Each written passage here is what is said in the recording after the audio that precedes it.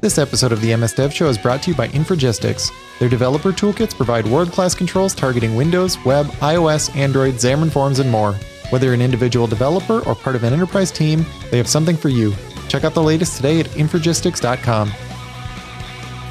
Welcome to the MS Dev Show, episode number 62. This week, we talk with Arun Singh about Windows 10 APIs, compiler errors for humans, and we'll tell you how to get a raise.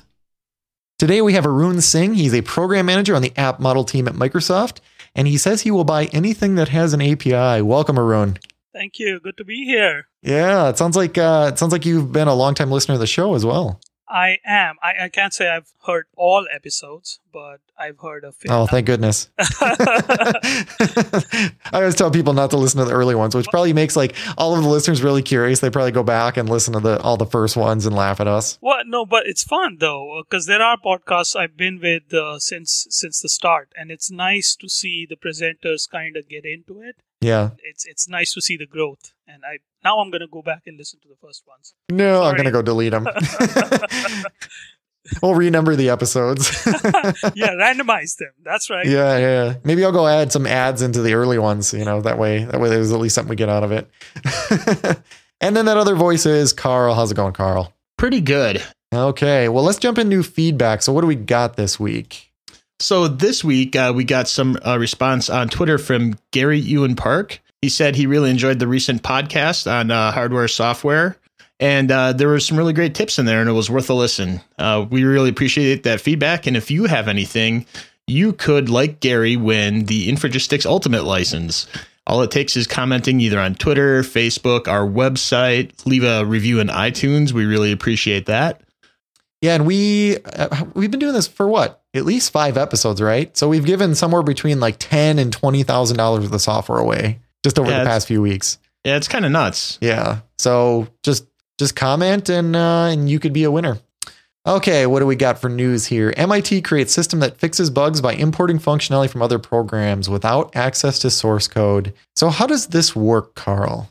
So what it does is it analyzes a program as it's running. So you kind of have to give it like a set input into, as you're using it. And then you use a set input again, a different input that'll make it crash or fail in some way. Mm-hmm. And it has a way of checking the binaries and seeing what the differences are and able to go out and with other programs that it's analyzed to see if any other programs are doing anything similar where it might have a check in there that might prevent that bug. And it can swap out that actual physical memory location to add the feature to prevent that bug from happening again. That seems crazy.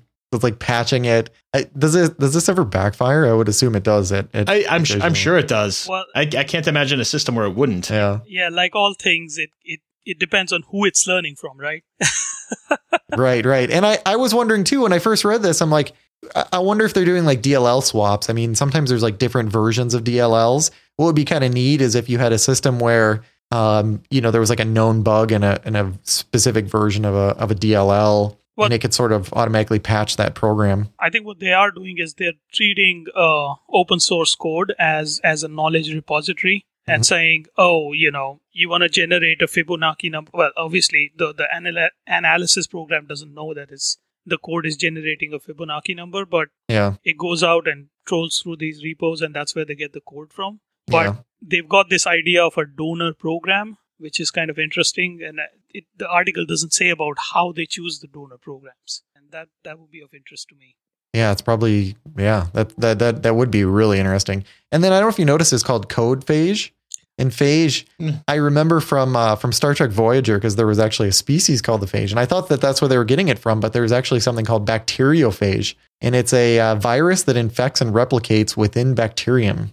So that I thought was kind of interesting. So they're making like a good virus that's, replicating pieces across code. Anyway, any other comments on that before we move on? Nope. Okay, compiler errors for humans. So, Arun, before the show, you mentioned that you thought this was like errors compilers for like actual humans. Is there in my mind, I'm thinking a compiler that walks to places with me and gives me no, you did that wrong, Arun. Carl, you have a compiler error right now. I generally do. Yeah. I mean, I've always wanted an undo button for humans, so. Yeah, or like rewind. Okay, Carl, so what is this for real? So there's a project that it's called Elm, and what it's doing is, instead of just saying, hey, I cannot find variable because you reference something on an object that didn't exist, it tries to find, things that would be helpful for you to resolve this, the error that caused it. So, for example, list did not expose nap. Did you want to try one of the following? And it gives like several options there.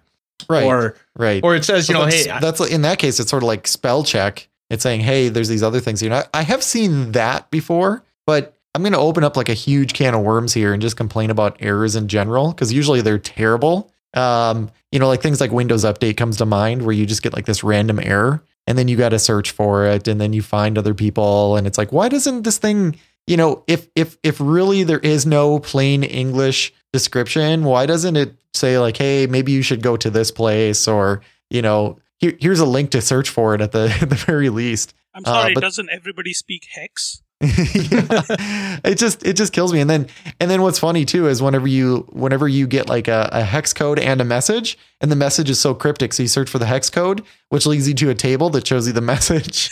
Not useful, developers. And I guess we're all guilty of this, but I think we should be more conscious of this. But this looks pretty cool. I mean, it seems like error messages are always an afterthought, and especially whenever you're targeting a developer, you're like, oh, they'll just figure it out. So anything we can do to improve that is going to pay back in dividends. So I give them a lot of credit for trying to improve this experience. Yeah, and I'm not expecting like kind of your resharper messages for build errors, but like you said, being conscientious and thoughtful about what the error messages are really make a huge difference on can I resolve what this error is? Can I find it in a timely manner? Yeah. Yeah, I find it really interesting that there's this interest again in how compilers and interpreters work again. Because, if you go back a few years, they were almost treated like a closed problem. And now with Clang and LLVM and with Roslyn on the .NET side, it feels like things are starting to open up again. Things are starting to happen again in this area. Oh, yeah, absolutely.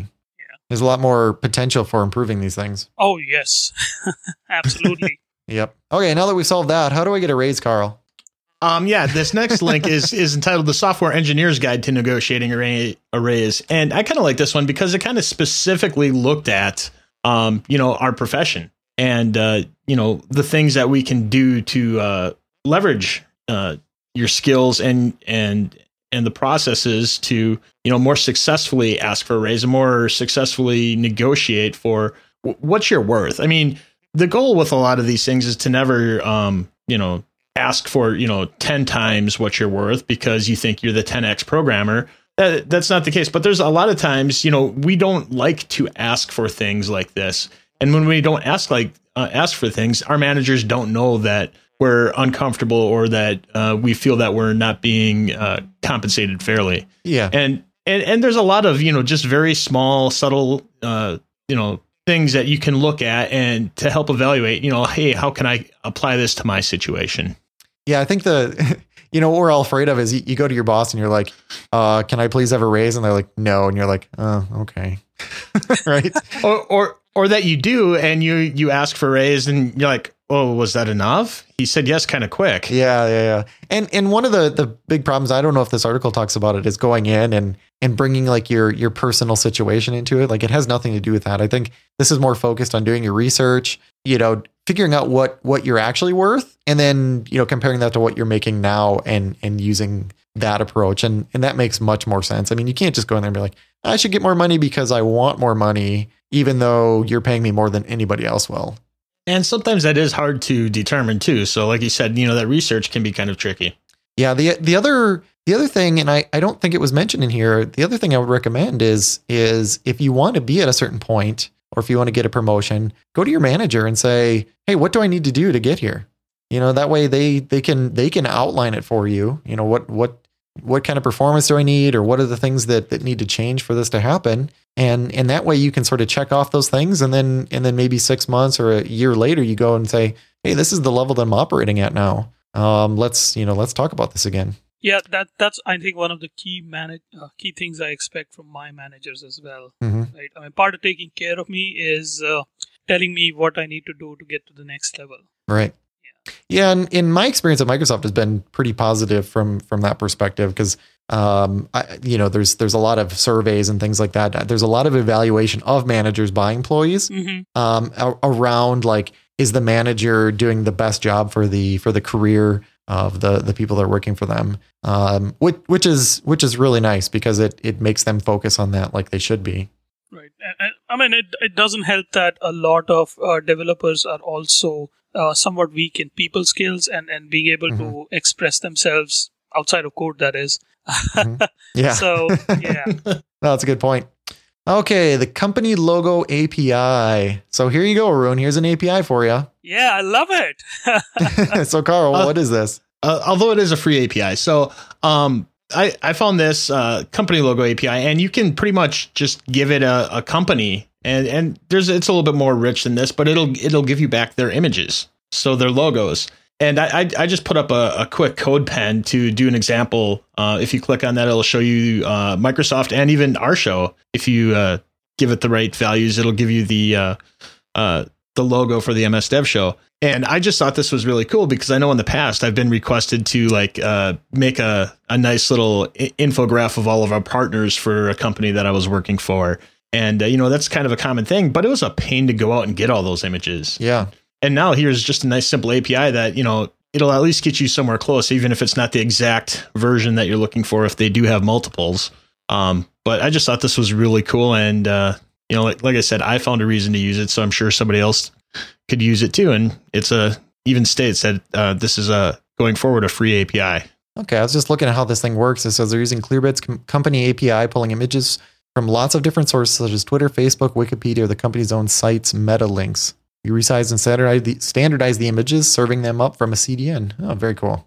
Inside Azure Search, Chaos Engineering. So this is about the Chaos Monkey. I love this stuff. Did you want me to talk about this, Carl? Yeah. So for anybody who's not familiar with the Chaos Monkey or that whole concept in general, I think it was Netflix that pioneered it. Maybe they didn't pioneer it, but I know that they were the first ones to really talk about it. So whenever you're building distributed systems, you need to make sure that you can handle failures. And most developers, what they end up doing is, sort of planning for failure, but not really necessarily testing it, or you're testing it in staging or whatever. But the reality is, in a good distributed system, you should actually be able to test it in production. You should be able to randomly kill servers. So that's how companies like Netflix do it. They will go out there. They have a program that will randomly kill nodes or mess with nodes. Change latency. Could do just about any kind of damage, and the system needs to stay running. Like those shouldn't affect it. So the idea in general is taking what you're afraid of and making it the norm. And I did this whenever I was managing an IT group. The IT group they were super afraid of power failure. They said, "Oh, no, we're good. We have all these scripts on there. Everything should safely shut down. The UPS should handle the power loss." And I said, "Okay, well, let's try it." And they're like, "Oh, no, let's not try it."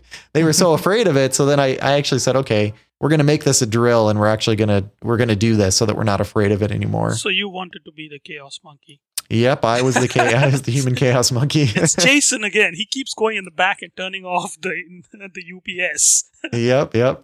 As somebody who's worked with Jason, I can verify that. If there's anybody that can break an application, it is Jason. Yeah, I found a lot of bugs at Microsoft before they made it to production too. I tend to only develop things that utilize bugs. So absolutely. So this blog post, we'll have a link to it in the show notes, but this is talking about how they're using it with the Azure Search Service, which is pretty cool. So the Azure Search Service lets you, it's based on Elasticsearch, but it's a distributed search system where you can index whatever you want, and then you can do real-time searching. So you can build this if you need to be able to search your website as an example. You can use this to integrate search in easily. But this is just kind of a cool article, just talking about the details about how they do that. Okay, and our last story, Carl just wants to, kill this thing to death. We're talking about WebAssembly for the third episode in a row. And I'm just going to keep this one a little bit shorter, but the first time that we covered this, we didn't quite have all of the information. It seemed important, so we covered it. But there was an interview with Brandon Nike, one of the leading minds behind creating WebAssembly, and he did an interview on why it's needed. Okay. So if you're interested in finding that out, we'll have a link in the show notes. Just the video's there, so you can check it out. Okay, cool. Let's get to Arun. So Arun, we've been anxious to talk to you. We got some good questions lined up here. So I know that we've mentioned your work before. Some of the app to app, the web of app stuff that was announced at Build. So you're on the app to app communications team. Can you give us an overview of what your team covers, or what the app to app communication covers? Sure. We are still looking for a better name for the team because nobody understands what app to app means. But it's what my team cares about most is app integration scenarios.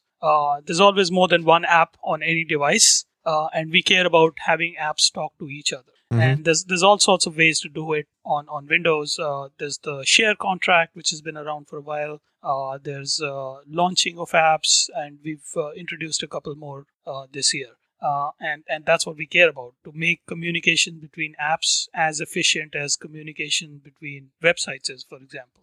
All right. So you mentioned launching apps. And when I think about that, I think deep launching, that's, a nice feature that's been on the phone for a while. What has your team done to make it better in the upcoming release? Right. So we wanted to really, it's been possible to launch apps from other apps on Windows for a while now using what's called URI activation. And what apps can do is register for a custom scheme, and other apps can then launch them with that custom scheme. So wherein an app might sign up for a custom scheme called foo, another app can come along and say, launch foo : and that launches the app that signed up for foo. One of the problems we saw in the past was that if more than one app signed up for foo and you said launch foo : the user would end up choosing where they go, and they might not always end up in the place you intended for them. And so what we did was, in addition to being able to specify launch foo, you can now say launch foo with this app. So we basically extended the launcher to be able to do that. That's one of the key things we went and did. And one of the other things we did was add the ability to, enumerate everybody who handles foo on a device and query whether or not foo is supported on a device. And also being able to launch foo for results, which is kind of a new idea, at least for Windows, wherein you say, I want to launch foo, and whoever comes up to handle foo should do something and then bring me back results. Carl, I got to interrupt this for just a second, and I want to talk about Infragistics. Yeah, if you comment on Facebook, on Twitter, on our website, you have a chance to win the ultimate license from Infragistics. And this is pretty cool because it covers a lot of stuff. They have controls for Android, iOS, Windows Phone, Windows 8, ASP.NET, MVC, WPF, jQuery, HTML5, just tons of stuff. And they even have stuff for Xamarin Forms. So if you're trying to hit all three major mobile platforms with one, they got controls to help you out there. If you need tabular stuff with their grids, they got really cool controls to help make that look just really sharp. Charting, gauges, barcodes, it's all pretty simple using their controls. And if you just have some simple prototyping needs, they have a product called Indigo Studio too. It lets you get that prototype done so you can show this to the stakeholders and, sell your ideas. Yeah, what I love about that, you can just send them a link and they can actually navigate through the app. But like you mentioned earlier, all of these controls across all these different platforms, this is great. I mean, most people don't just develop one type of app now. So being able to go and use these controls in every type of app, all under one ultimate license, is a really big plus. If we don't select you each week, you could try again next week. And if you can't wait, they have free demos. So you can try it out for a month, download the demos, and try it today. Yeah, check it out at Infragistics.com. They're a free trial, so you have nothing to lose. And remember, each week, if we pick your comment on the show, you get the Ultimate Edition for free, which includes everything. We thank them for their support of the MS Dev Show. All right, so you mentioned quite a few things there. So, I just want to break this apart into an example. So you mentioned that, like, we might want to talk with, we might want to share something via Twitter, right? And I could have the official Twitter app, and I could have, one of the great third-party apps on. So what you're saying is I could specify that I want just the official Twitter app to launch with this. That's exactly right. Yeah. So how would I go about doing that? Do I need to know, like, that program's, published GUID, or is, walk us through how maybe I might want to, how I'd be able to do that. Oh, sure. So every app in the Windows Store has what's called a package family name, which is really a nice public identifier for your app package. And in addition to specifying foo, the custom scheme that the package handles, you also specify the package family name to identify exactly which app you want to launch. And this package family name is easy to find. If someone's ever submitted an app to the store, the new Dev Center actually shows the package family name. It's up on my blog. I blogged about it recently. Okay. What I want to understand, because I know we've talked about this, like I mentioned, we talked about on the show before, but if I have, I guess my first question is, if I have two apps myself and I want one to talk to the other one, like what does that actually look like? Yeah, that is much easier now. You have a bunch of options. It depends on what you mean by apps talking to each other. If you want to launch one of your apps from another app, you can just use the Launch URI API. Right. It's called Launch URI Async. Sorry. Right. No, what I was going to say, like the scenario that seems, I guess, more interesting to me is if I have an application. I'm trying to think of a good example. Let's say I have a package tracking application, and what it does is it will, the user would go in there and they'd put in a tracking number for like a UPS package, and it would give them back the tracking results. And then as the creator of that application, maybe I make a second application and it wants to sort of piggyback on that tracking ability. Can I call from one to the other one? I know when we talked about on the show last time, we sort of made it sound like how websites work. Oh, yeah.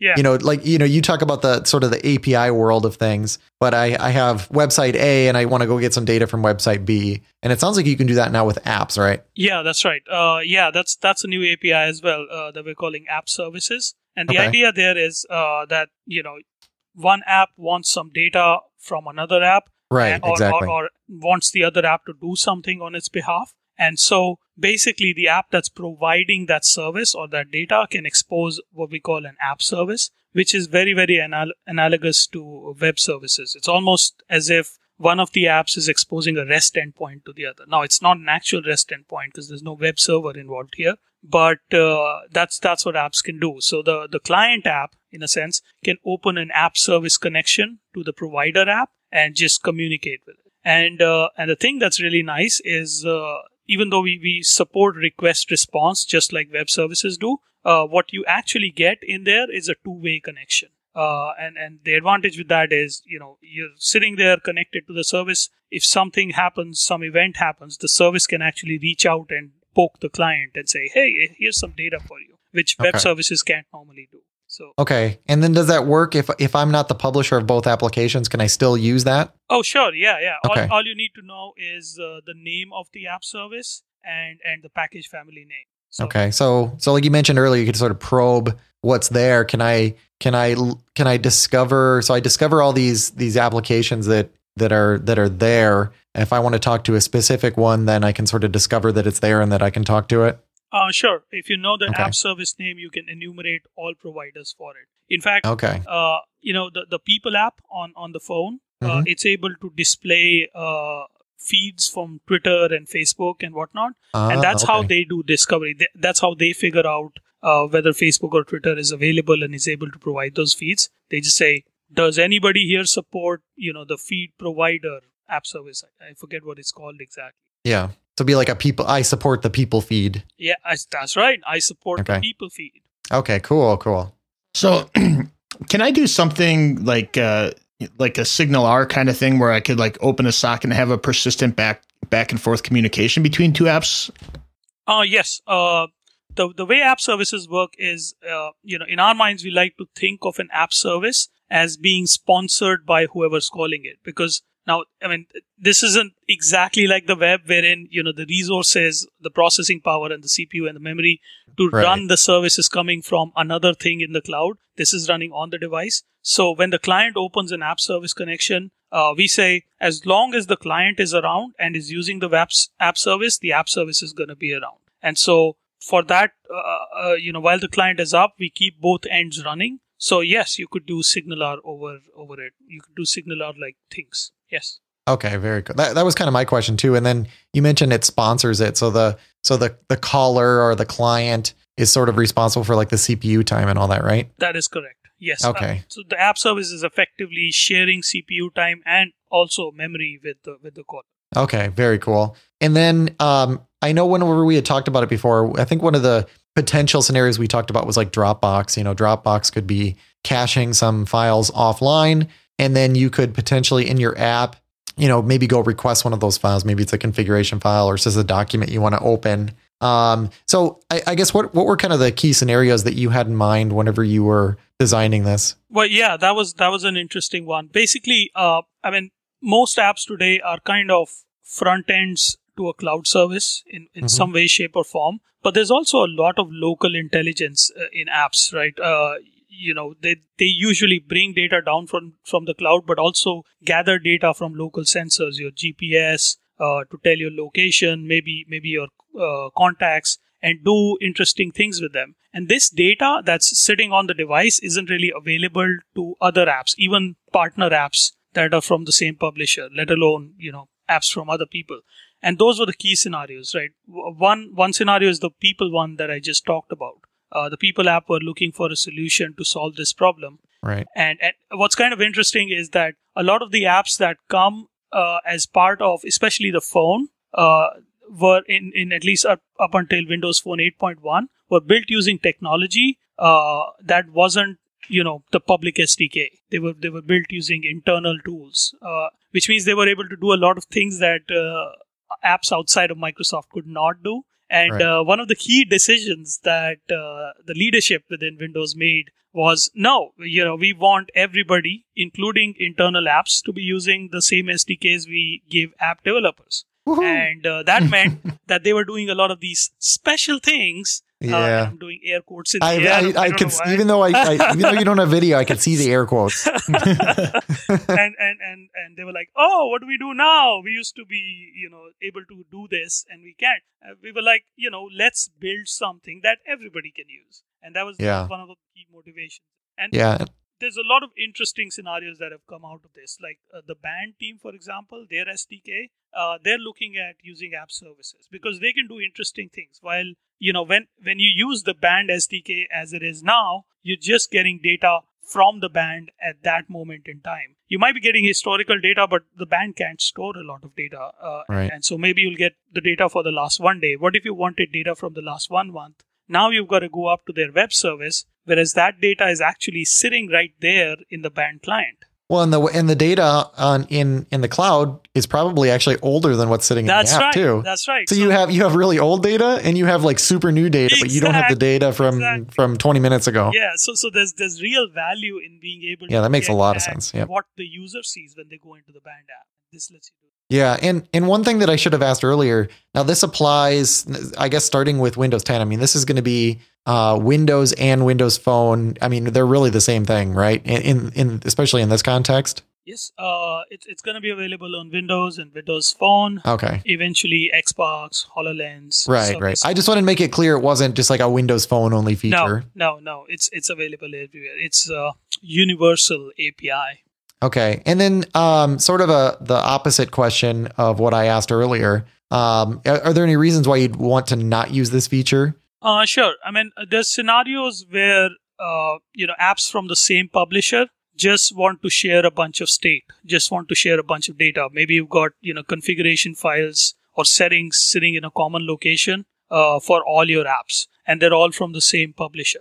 We've got another feature called Publisher Shared Folders, which I didn't really talk about in my talk, but it was discussed in another talk. And what you can do is just create a shared folder between apps that are published by the same publisher. So if that's all you're looking to do, there's better ways to do it. And app services are definitely not a replacement for web services.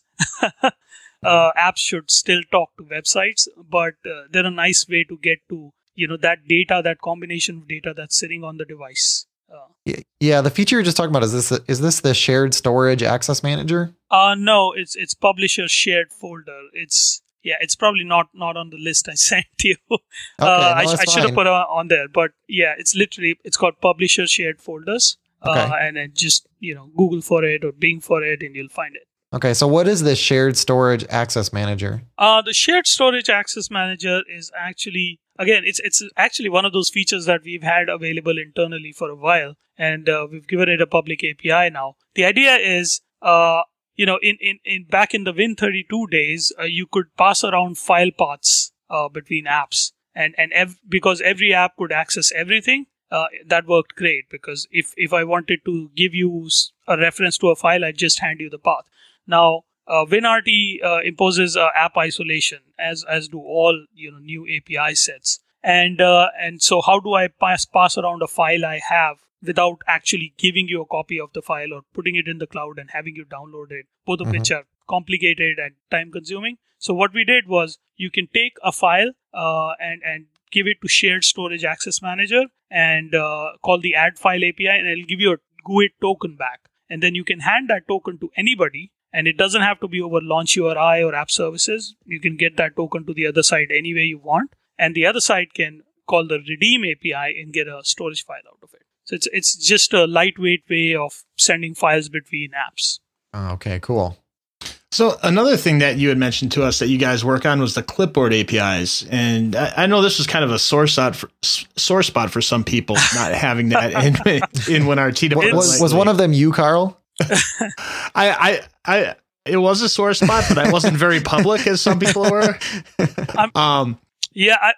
You'd be surprised how many apps didn't go to WinRT because the clipboard just wasn't there, and it's a sore spot for me too. It was a super painful cut last year when we shipped all the WinRT APIs on the phone. The clipboard got left out. I don't know why it's always the clipboard, but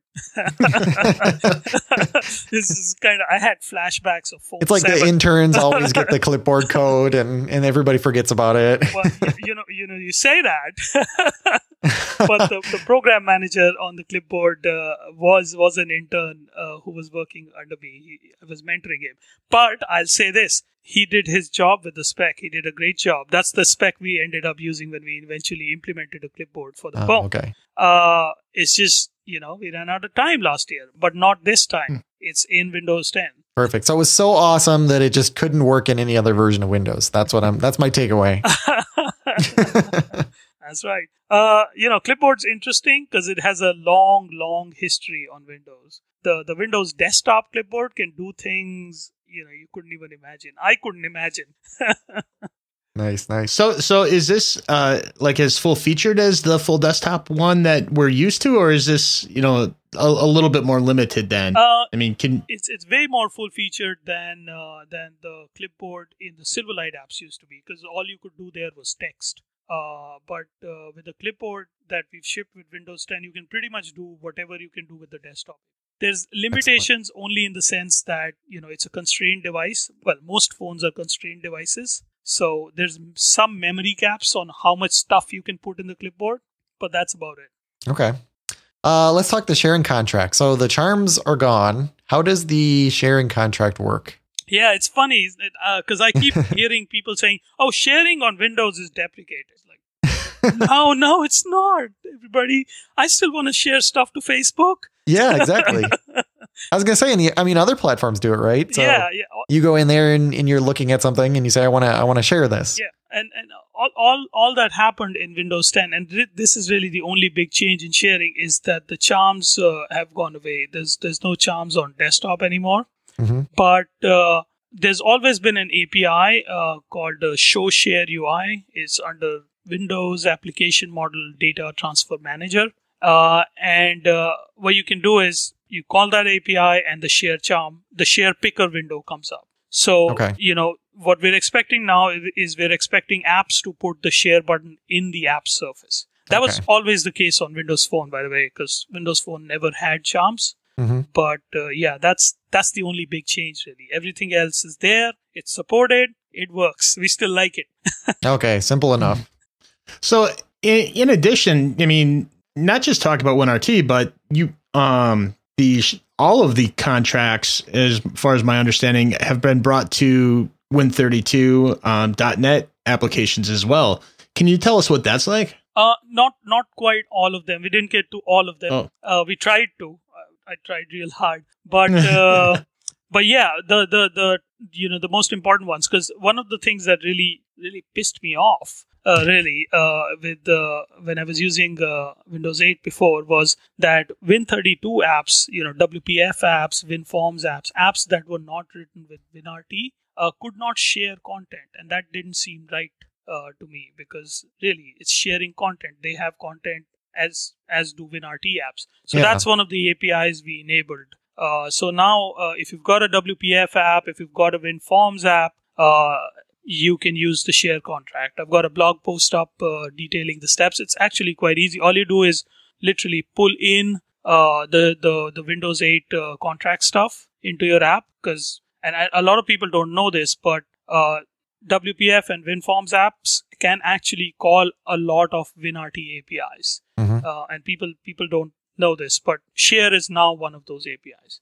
In addition, WinRT Win32 APIs can also use the launcher to launch things. Yeah, that really helps narrow the gap then between a Win32 app and a modern app That's right. or UWP app. Yep. I mean, with Project C, Win32 apps are going to be in the store. So really, from a user's perspective, there's no difference. It's just Right.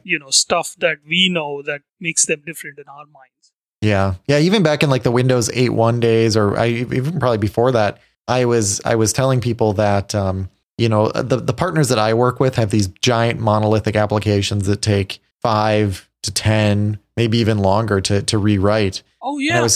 And I was saying, listen, they don't care about battery. They don't care about viruses because these things are isolated or whatever. It's like they just want to run their applications. Yeah.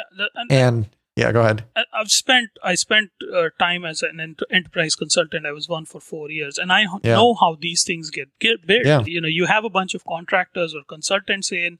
They'll build you this app. You'll go through like a 6 to 8 month effort. You'll roll it out, and then they'll leave. Right? You have the source code, Yeah. but now you don't have anybody who understands it. Now you could get new people and have them ramp up on it. And usually, most companies will keep somebody in house who has some idea of what's going on in the app. But it's not always easy for them to go and rewrite the app. That's not usually an option. Right. Exactly. Let's see. Then file picker APIs. So what changes have been made there for Windows 10? Not too many, but one key pain point that we went and fixed was on the phone last year when we released the file picker APIs. We released these and continue APIs, which were kind of hard to understand for developers. I know I got confused myself a couple of times because you try and go pick a file, and sometimes we terminate your app. And we thought that we were doing a good thing, but it just made because we were like, hey, now the app that comes up, the OneDrive or Dropbox or whatever that you're picking the file from gets all of the memory on the device, which is awesome, right? Except not so awesome the guy for the developer who's trying to pick the file, right? Right. Because they go poof, they go away. So there was a way to mitigate that, but it was hard to understand. It was hard to test. And we went and fixed that, and they're async APIs now, so your app won't go away when you're trying to pick a file. I gotcha. And it was a real hallelujah moment for some of the app developers out there who'd actually tried using these APIs, and I get it. Yeah. This stuff. I mean, it just keeps getting better over time. It sounds like this is it's really starting to get to where it needs to be for hardcore development. That's right. And what's also happened over the last year is that we haven't shipped that many 512 megabyte devices, because those were the real problems. This was a memory problem, right? Yeah. and we've done some work there that lets us fix the API. Let me just put it that way.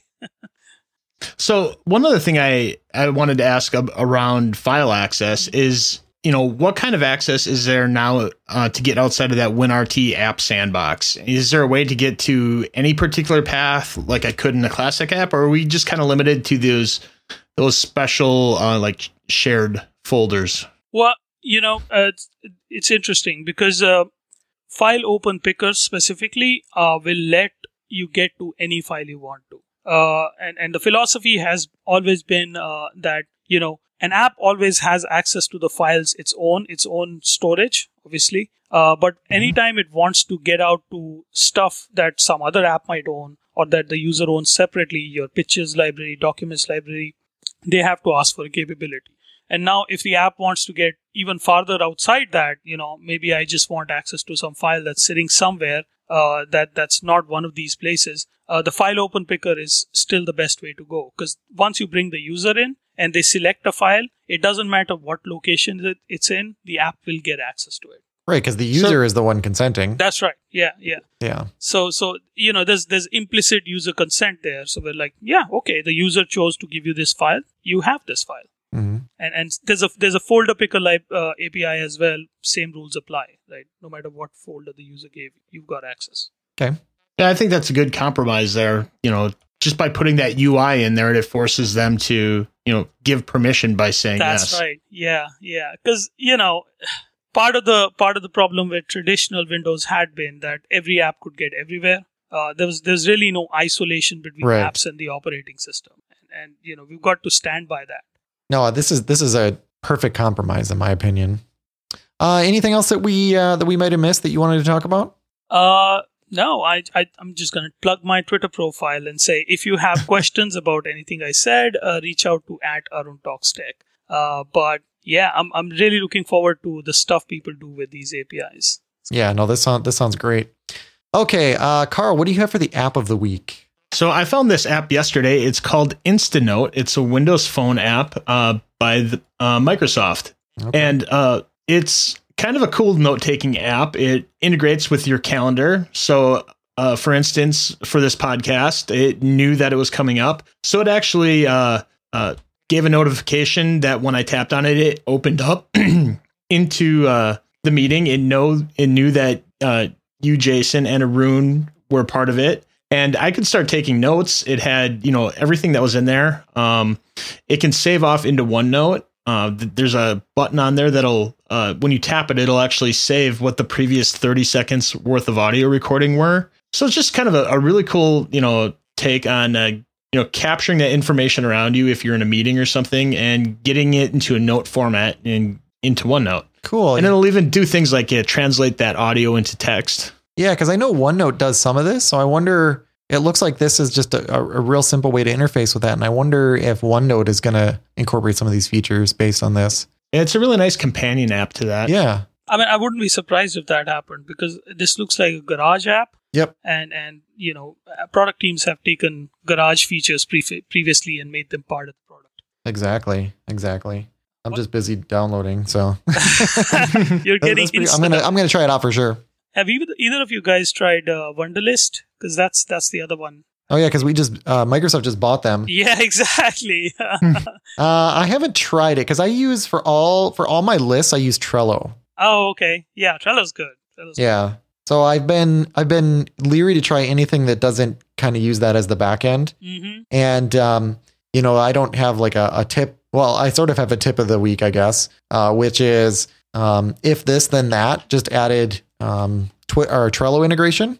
So what I do is I set it up so that on like a weekly basis, there's things that I have to sort of review on a weekly basis.